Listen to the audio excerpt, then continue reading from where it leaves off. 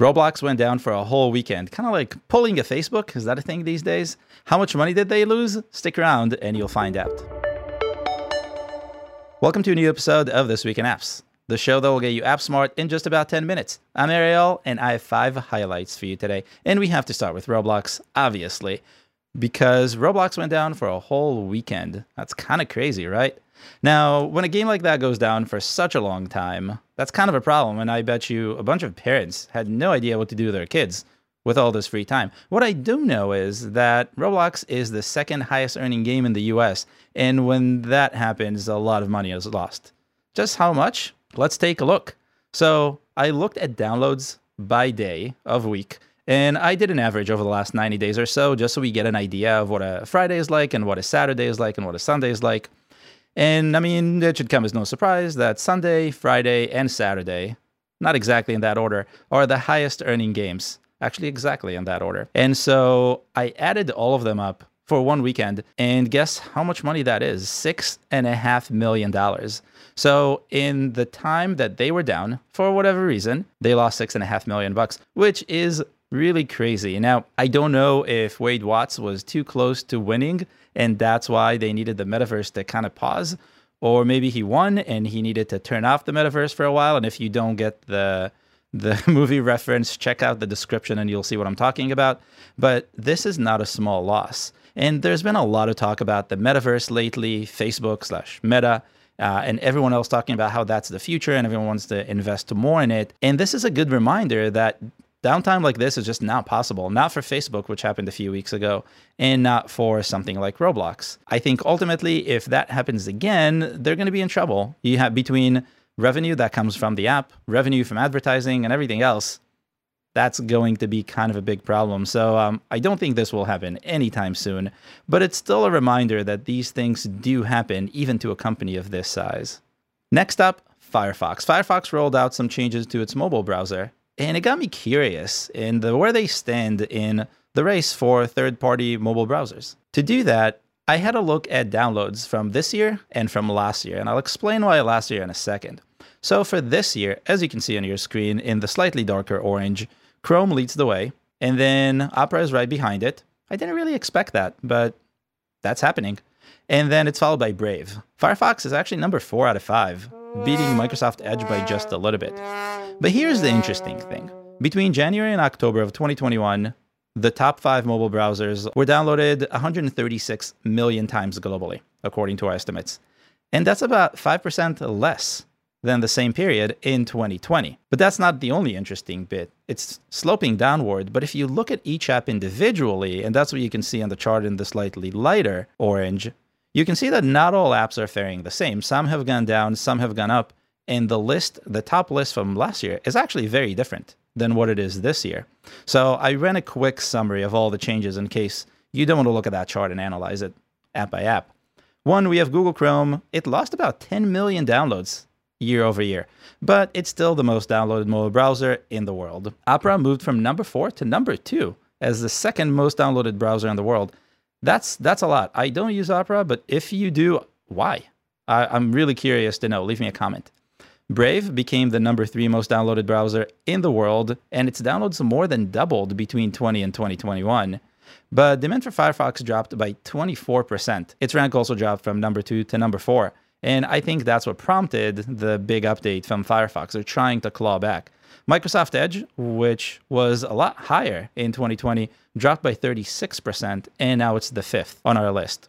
So that's a lot of data, I know, but the gist is the third-party mobile browser market is actually hot. It's still hot, which is weird. I expected it to be a lot more subdued. But things are still happening, things are still moving, and I think that's good news for Firefox because it lost its lead, but it can still regain it. Speaking of leads, we got to talk about Coinbase. Crypto is getting weird, and if you've been following the news, I think you know what I'm talking about. So last week, yet another unknown cryptocurrency called Shiba Inu, or Shiba Coin, took command of the news cycle.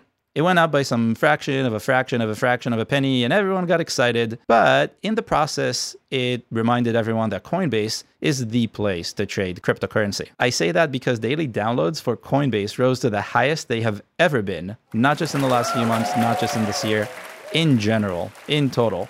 And it got a new all-time high, which is great for Coinbase. And I said this a long time ago, not that long. I said this a while ago, but Coinbase is the place people think about. Mere mortals. I'm not talking about investors or people who are really savvy with crypto. But the people who just think, oh, cryptocurrency, interesting. Should I invest in it? Let's give it a try. They all are going to Coinbase. So according to our estimates, download jumped to 235,000 last Thursday, with the majority coming from the US, with the UK and Canada kind of a distant second and third.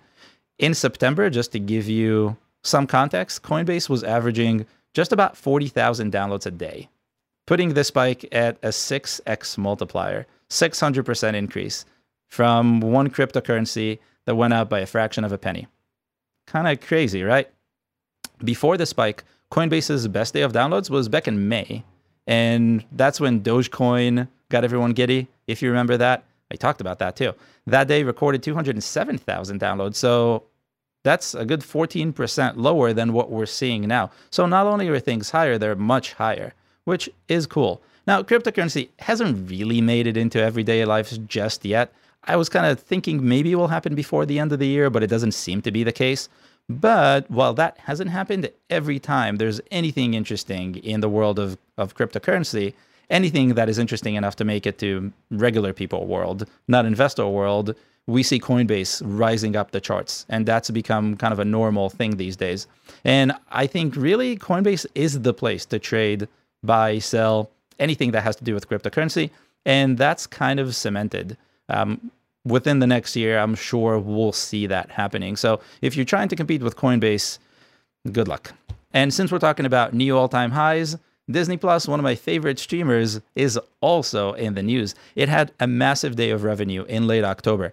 The streaming service set a new all-time high for its revenue, adding more than $3 million of net revenue in a single day in the US from the App Store and Google Play, according to our intelligence. The last time it hit a new all-time high was actually back in November of last year, and that high was 2.7 million. So again, we're growing, and again, we're growing by a lot. That's actually Disney Plus's first all-time high in 2021. So that's pretty significant. Now, which exclusive was it this time? Because we've talked about different exclusives that it had and their impact on revenue and on downloads. It wasn't Black Widow, because that's not streamable yet. There's something that has to do with Black Widow, and it is streamable, but that's not the actual movie. So I don't think that's it. And there are a whole bunch of other exclusives, so it's hard to really tell at this point what people are coming for. But there is something that I think is causing this, and it has nothing to do with performance, has everything to do with App Store fees. Apple and Google dropped their 30% fee to 15% when people stick around for more than a year. So any subscriber that continues to subscribe beyond a year is now giving Disney Plus some more money, or Apple takes less money. Depends on which side you want to look at it from. So what's happening here is Disney is able to retain their subscribers, and because they're able to retain their subscribers, they're able to just keep more money, which is an interesting twist on this, because that means that even if they don't grow as much, and I know that's a problem, but let's say they don't, they're still going to be able to make more money as long as they emphasize retention. I think that's kind of interesting, and that's something a lot of people maybe don't keep in mind, and that's because a few estimates that I've seen out there look at the gross revenue, and they don't look at how much money Disney Plus actually saves. We look at net revenue all the time, which is why I always say net, kind of to a point where it's starting to sound annoying. That's because it's so important to understand what the developer takes home. It's more important, in my opinion, than anything else. That's why that number is going up, and Disney Plus is not the only one that's seeing this. A whole bunch of other developers are seeing their revenue go up when something like this happens. So it's a huge incentive to keep your developers, to keep your users using the app as much as possible. There's also a slightly less obvious problem with this, though. With the way all the streamers are now kind of fighting for dominance, you run into this case where if I'm using both HBO Max, let's say, and Disney Plus, my attention is limited, and everyone else's attention really is limited. So retention is really hard, because it's either I'm with Disney or I'm with HBO Max. And now I could be using both, and that's probably what a bunch of people are doing. But ultimately, there's one that I'm going to go to more often than the other, unless there are exclusives that keep on coming and I really want to see them and I have to have both. So I see a future in which we're going to go back to the cable model, probably an app, And there's going to be one company or one service or one provider that has all these different channels, has HBO Max and Disney Plus again, bundled. Amazon tried to do it a whole bunch of years ago, not so successfully, but I think the timing just wasn't right. It's going to happen again. It has to happen again. And at that point, we'll lose a lot of the discounts and a lot of the incentives that now these companies have to give us all these exclusives, because it'll be, again, a part of a cable package. But until that time, I think we're going to see a lot more fighting on who's going to be that streamer. If you have a guess, leave it in the comments. I think it's not going to be Amazon, but I don't know who else it can be. And last for this week, so I talked about Shop a whole bunch of times. Shop is an app by Shopify, and over the last few years, they've aligned it in a way that it used to be a package tracker. And it would show you where your package is from all the different services that exist. And why that is smart, I'm going to leave for a different video, because I think that's really, really genius. But they did something more interesting last year or a little bit before, where they added shopping directly into the app. So the shopping is not done from the app. It's done through the stores that use Shopify. And you can, from the app, go and browse them, which I think is really clever. It's opening up to a new audience, stores that otherwise would not have that sort of attraction. Now, another company is doing the same thing. So Klarna, the buy now, pay later company, has just released an update that brings kind of the similar sort of in-app browsing from its network of stores into the app. What's even cooler about Klarna is Klarna will let you buy now, pay later for any app that you can browse from within its app. That includes stores that don't actually use Klarna officially. So if you go through the app, you get a benefit that you can't get anywhere else, even if you shop direct. And that's really, really smart. By controlling access, really, they are controlling demand. And when they control demand, they will have control over supply. And I think that positions them in a really, really strong way. The race they're in is only getting fiercer. The buy now, pay later, or shop now, pay later, however you want to look at it, is getting a lot more competitive. They're very strong, and they're very well positioned to be the winners of this race. And I think ultimately there will probably be more than one, but not that many. So they have to win it, and they have to win it quickly. And so what I did this week is I looked at the number of downloads for Klarna versus Shopify's shop, because if you think about it, they're kind of doing the same thing. So sure, Klarna is now also competing with Amazon, and also competing with Shein, and also competing with really any other shopping site. But I don't think that's an okay comparison, because they're not going to beat Amazon. They don't do the shopping directly. And while cool, it's not it. But they can beat out Shop. Shop is doing really well, and so that's a high target for them. And Shop has been performing exceptionally year over year. But Klarna is moving just a little bit faster. In the US, where both are fairly popular, downloads of the two are really close. Shop averages 40% more downloads on a weekly basis versus Klarna, though. Our estimates show that in an average week, Shop adds just about 560,000 new downloads in the US, about 500,000 in a week, and Klarna adds about 400,000. They're not that far, but at the same time, there is some room to grow.